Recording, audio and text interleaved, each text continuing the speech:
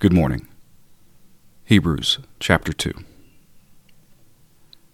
Therefore we ought to give the more earnest heed to the things which we have heard, lest at any time we should let them slip.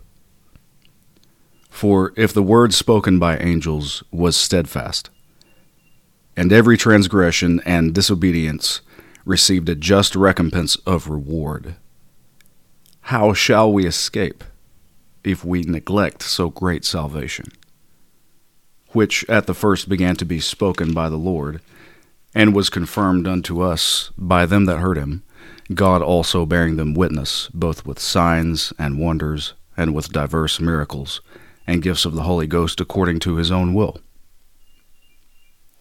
For unto the angels hath he not put in subjection the world to come, whereof we speak. But one in a certain place testified, saying, What is man, that thou art mindful of him? Or the Son of man, that thou visitest him? Thou hast made him a little lower than the angels. Thou crownedst him with glory and honor, and didst set him over the works of thy hands. Thou hast put all things in subjection under his feet. For in that he put all in subjection under him, he left nothing that is not put under him.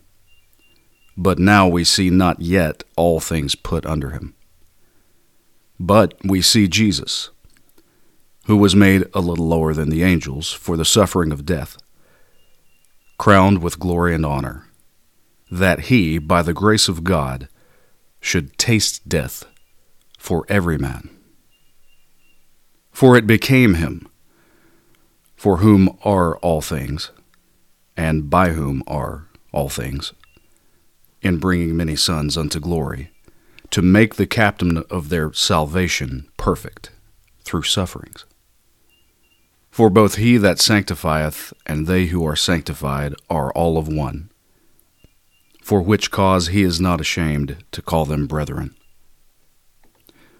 saying, I will declare thy name unto my brethren. In the midst of the church will I sing praise unto thee. And again, I will put my trust in him. And again, behold, I and the children which God hath given me. For as much then as the children are partakers of flesh and blood, he also himself likewise took part of the same, that through death he might destroy him that had the power of death, that is, the devil, and deliver them who through fear of death were all their lifetime subject to bondage. For verily he took not on him the nature of angels, but he took on him the seed of Abraham.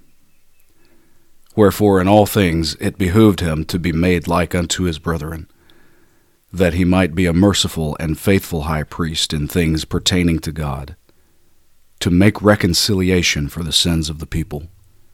For in that he himself hath suffered being tempted, he is able to succor them that are tempted.